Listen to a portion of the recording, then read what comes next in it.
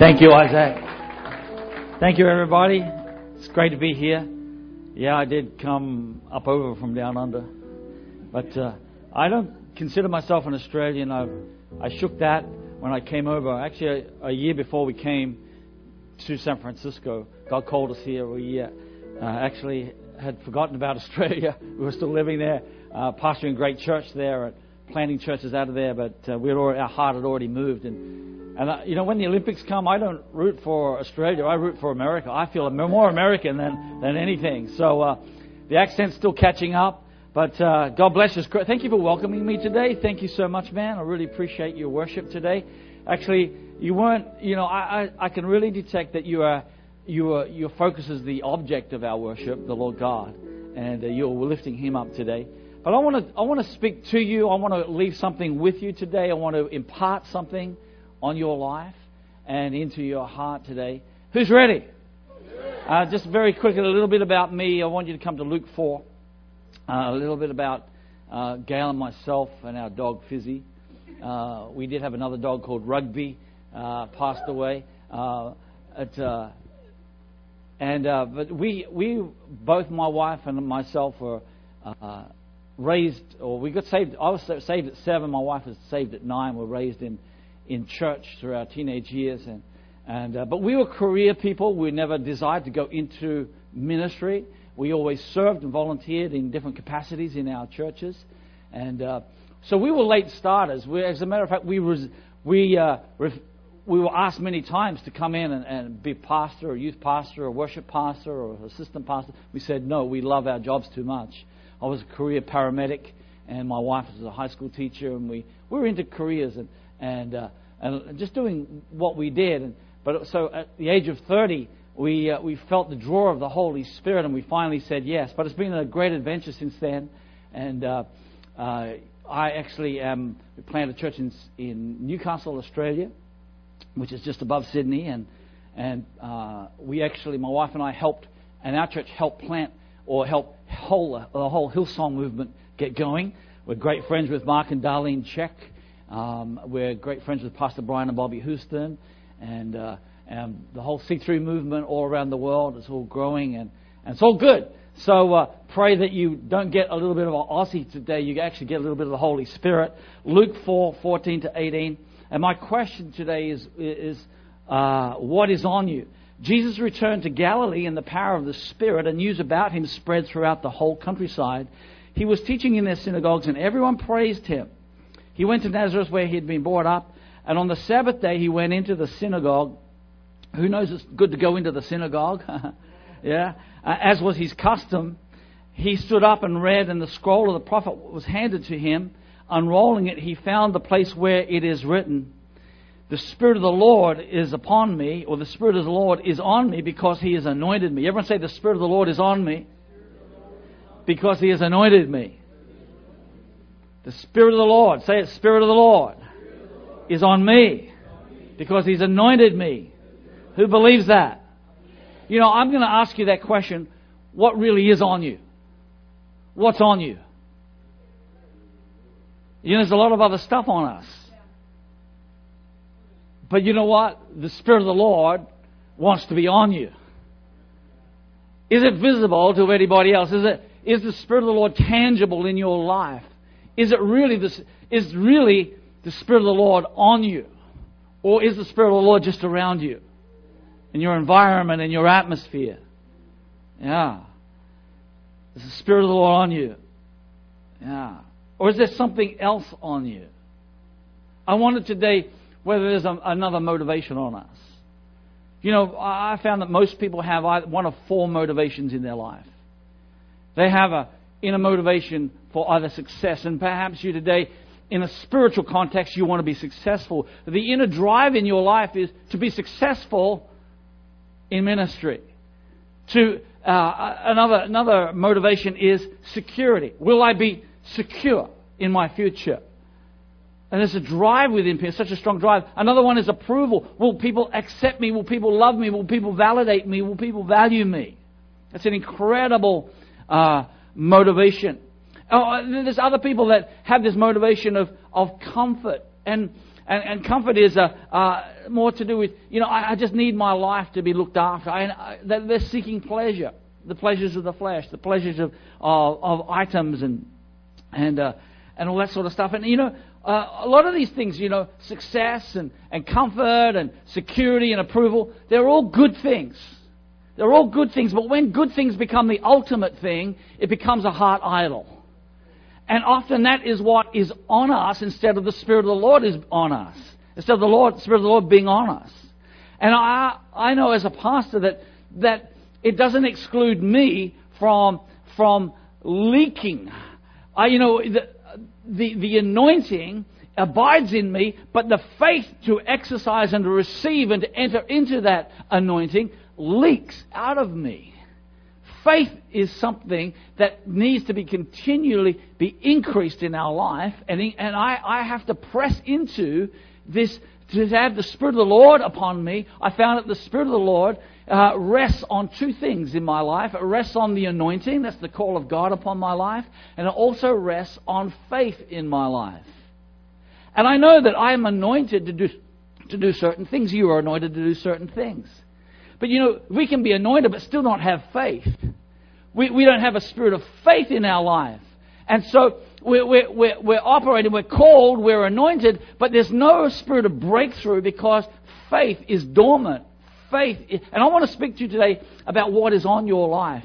And I actually believe that God wants to be all over our lives all the time. The Spirit of the Lord rests upon anointing, and the Spirit of the Lord rests upon faith. And you know that the Spirit of the Lord rests upon anointing. You know that. The Spirit of the Lord rests upon the anointing. What is anointing? It's brokenness to His will. You've heard people speak about the 5 ingredients of the anointing oil: the calamus, which is the cane, and the cinnamon and the cassia and the myrrh and the olive oil. They're all ingredients that all stood for something, which cleanses ourselves of dead works, which causes us to have the zeal for God's house and passion for Him. The anointing rests on all those things, brokenness to His will. But the anointing rests on something else, and I want to talk to that about faith. The Lord rests on faith. When the Spirit of the Lord is on you, you have faith in you. Amen. Now look at Galatians 3:14, because here's a little promise, something I've never seen before. Galatians 3:14 says that the blessing of Abraham might come upon the Gentiles in Christ Jesus, that we might receive the promise of the Spirit through faith. Everyone say that I might receive the promise of the Spirit through faith. Now, we're talking about the Spirit of the Lord. Everyone say the Spirit of the Lord. So the promise of the Spirit of the Lord rests on us, the Bible says here, through faith. Everyone say through faith. We receive the promise of the Spirit of the Lord. Jesus said, the Spirit of the Lord is upon me. Right? That's what He said. The Spirit of the Lord is upon me.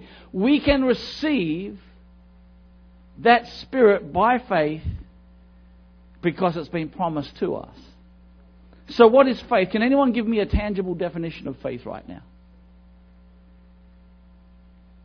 Anyone give me a definition of faith? Yeah. That is the only definition in the whole Bible of faith, is Hebrews 11. Now faith is. Everyone say now faith is. Faith is a substance. Yeah, it's tangible. It's real. It's actually a real substance. It's substantive. Now faith is the substance of things hoped for, the evidence of things not seen. Now faith is the way of God. Look, God doesn't just move in raw power. He could if He wanted to. But His way is to do things not by raw power, but by faith. And in the Bible we see people, Noah built an ark by faith. The Bible says in Hebrews 11 that by faith Noah built an ark. By faith Abel offered a better sacrifice. By faith Abraham obeyed and went to a land that he never knew where he was going. By faith Sarah conceived, though she was past the childbearing age. Faith is one of the greatest tools that God can put in our hand to serve us to do what God has called us to do. And everybody has faith. Everybody has faith. Everyone has been given a measure of faith.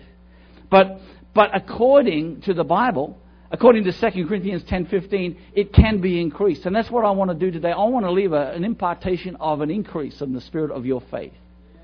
I haven't come to talk about it. I've come to release something into you, into your spirit, that your faith would rise up. Because I realize that my faith, for my calling in God, I have to keep in that zone, in that spirit of faith. If I don't continue to minister faith into my own life, if I don't begin, just not do the disciplines, but if I don't speak into my life, if I don't get the Word of God into my life, if I don't have a faith attitude and a faith bent in my life, I leak. I drain out. I get into works. I get into hope only. Yeah.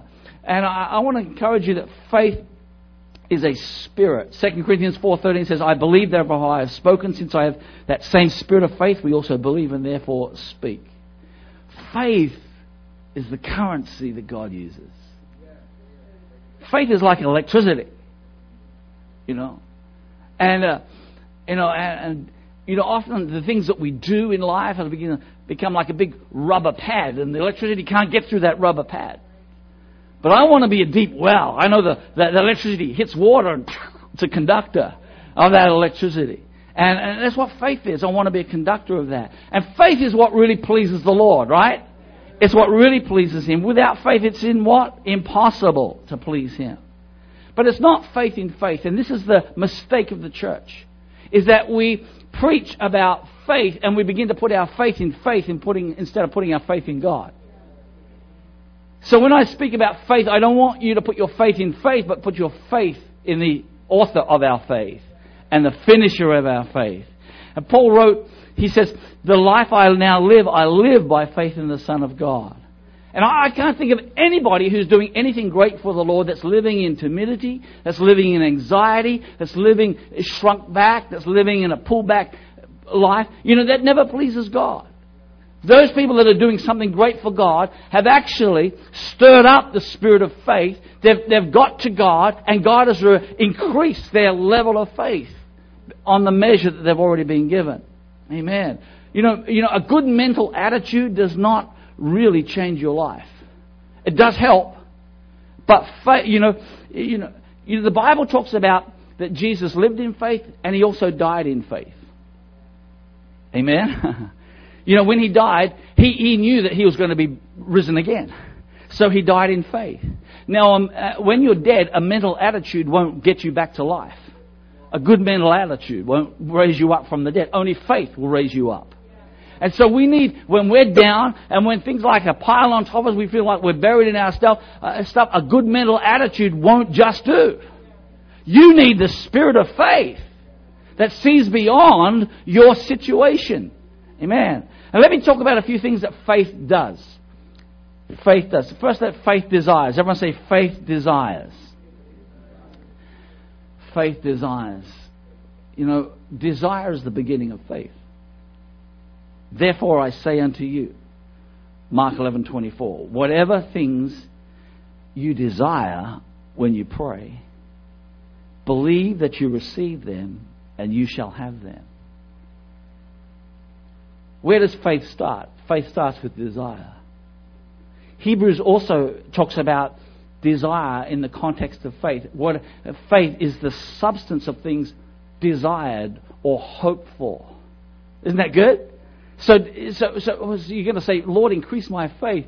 Well, how about increasing your desire? We think desire is wrong. Whoever said, God said, delight yourself in the Lord and He will give you the desires of your heart. If you don't desire for something to happen, you're not then really going to believe that something is going to happen. Just because you desire something good to happen doesn't mean it's automatically going to happen. And what it's not the merit of what you're doing that necessarily attracts God's favor and blessing. It's not the sincerity of what you're doing that attracts God's favor and blessing. It's the faith that you have that attracts God's favor and blessing. I can be sincerely a Christian and stay average and stay normal. But if I have faith in my life, wow. And you hear about people whose character isn't all that so good, but they've still got incredible faith and they achieve great things. Now, I'm not advocating having bad character. I'm advocating having great faith and increasing your faith. Yeah, and God's Spirit responds to people of faith, to the spirit of faith. And we need to switch from need-based living and sincerity-based, I'm a sincere Christian, or merit-based, I deserve this because I've been a good person. We need to switch from that kind of thinking and that kind of living to faith-based living, where we do everything by faith. Yeah.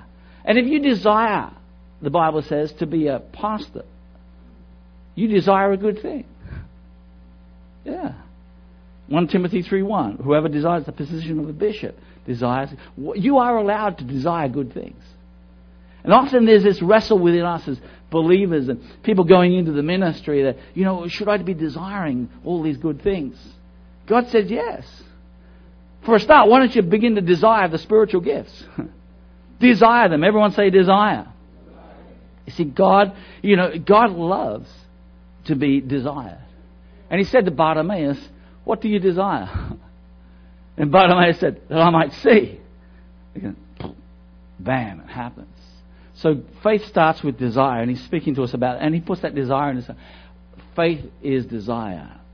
Faith desires. Now faith also does something else. Faith feels. I want to talk about this because we've given feelings a bad rap when it comes to faith. A really bad rap. But I want to say that feelings are a very legitimate part of your Christian walk. And feelings are a very legitimate part of your faith. Because faith is, I would actually like to say to you today, this might shock you, but faith is a feeling. The Bible says faith, when it defines faith in Hebrews 11:1, faith is the substance of things hoped for. That word substance actually is interpreted confidence. Faith is the confidence and the assurance of things hoped for. What is confidence and assurance? It's a feeling. Hello? People are moved to do things by feeling. They're not moved to do things by logic.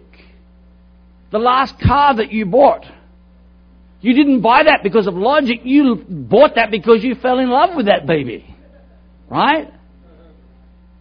The person that you're dating, you didn't, if you're allowed to date here, right? It's not logic that brings you together. It's a feeling. And so there is a role of feeling in faith. Faith is the confidence of things hoped for. And feelings come from God, because God feels. Feelings come through the Word of God and through the Holy Spirit. And our job is to switch on that feeling of faith. Switch it on. So faith desires, faith feels, faith also trusts. Everyone say trusts. Now we know this is like Sunday school stuff, right? But faith trusts. Paul trusted that God would get him out of prison. And Peter trusted that God would get them out of prison. And so they sang. They sang because they trusted that God would get them out. But listen to Hebrews 3:12. But whoever has doubts is condemned if they eat, because their eating is not from faith. And everything that does not come from faith is sin. So faithlessness is living in the realm of doubt instead of trusting. And this is my big problem with evolution. I'm not going to go there today.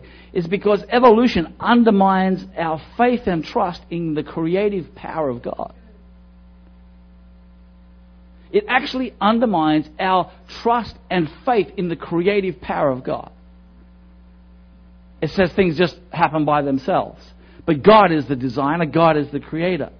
And the devil constantly fights in our life as believers to undermine and get us doubting His power, get us not trusting His provision, get us not trusting His Spirit, get us not trusting His increase for our life.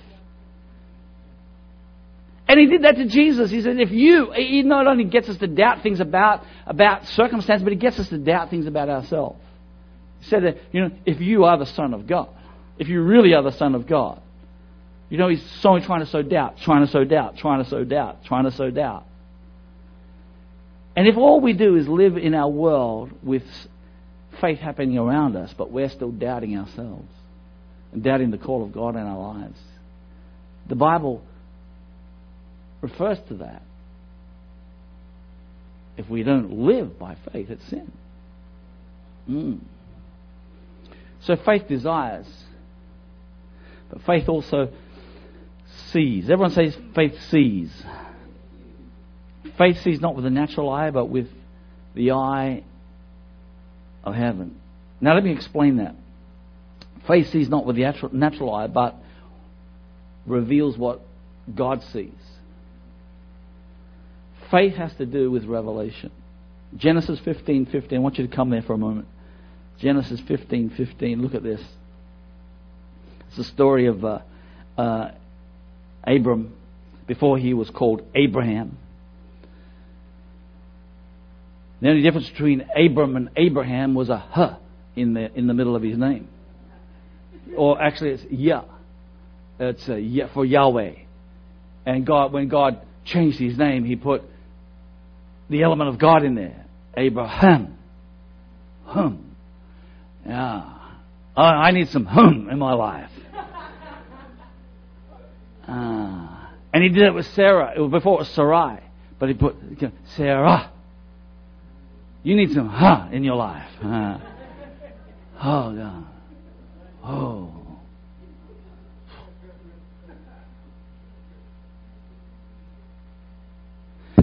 Genesis 15:15.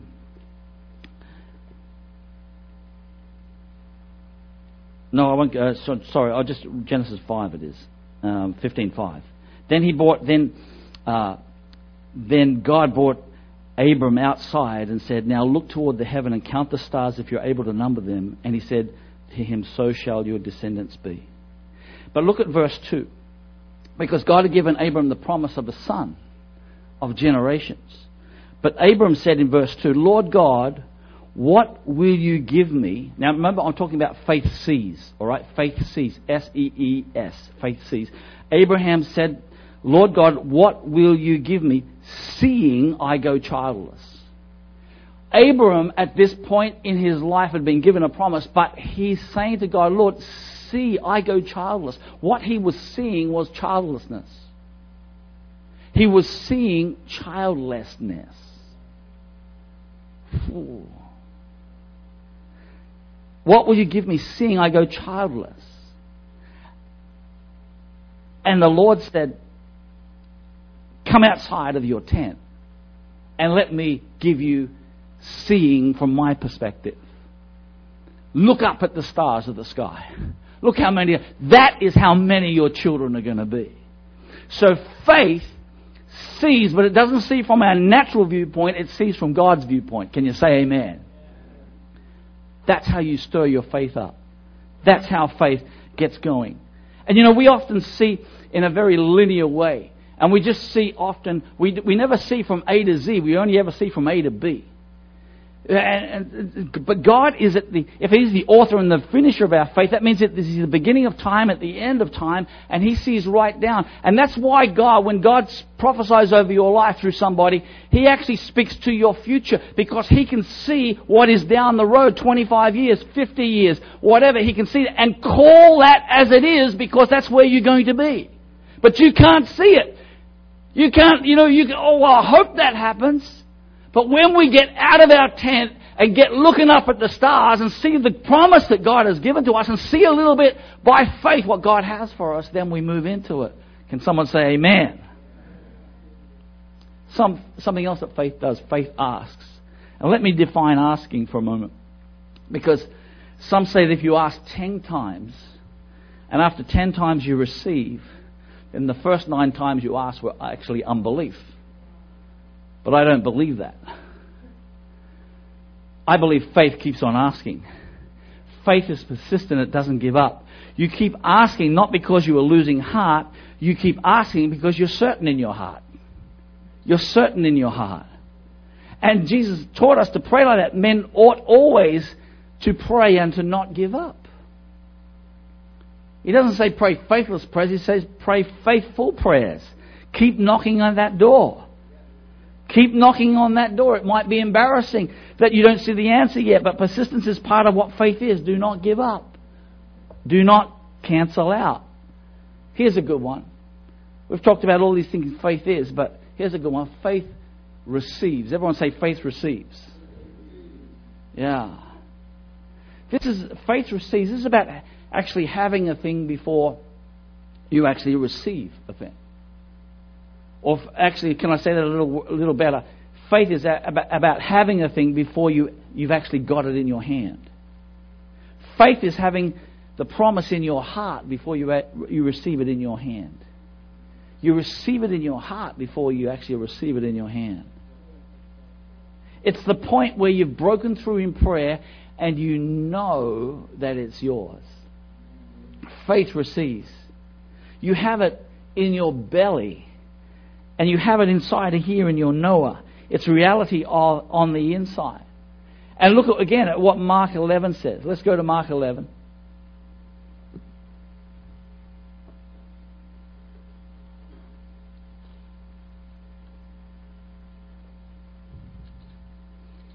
So important we just validate this one. This is awesome. Mark 11, 24. Therefore I say to you, whatever things you ask when you pray, believe that you receive them. Everyone say, believe that you receive them. What happens next? Then, Jesus said, you shall have them. You've got to believe that you've received before you actually have. It's like looking on the radar.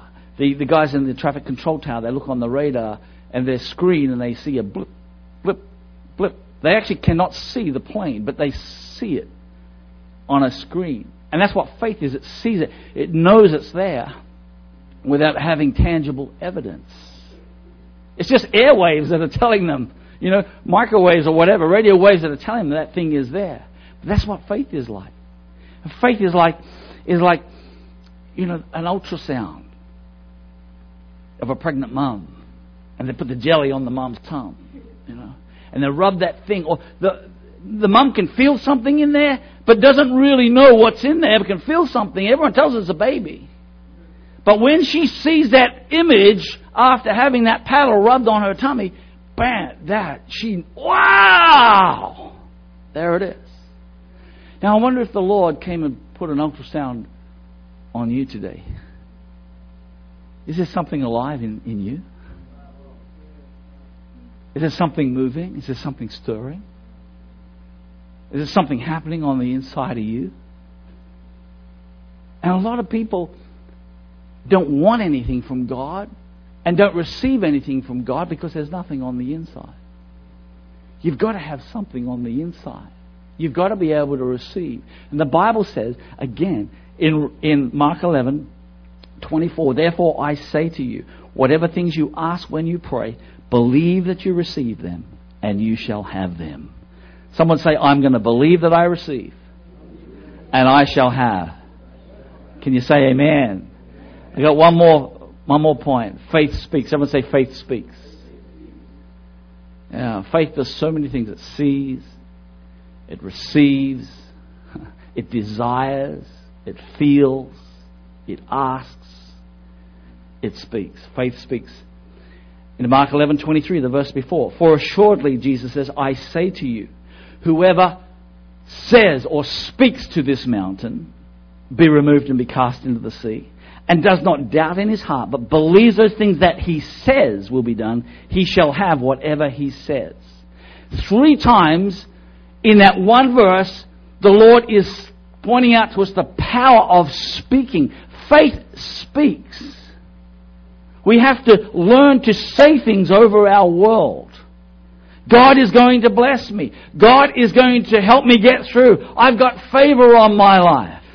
The power of God is on my world. Whenever I get up, to preach, I say, Lord, you are on me. The anointing is on me. But even more than that, Holy Spirit, you're on me right now. When I come into an altar call time, I say, Lord, your healing is in my hands right now.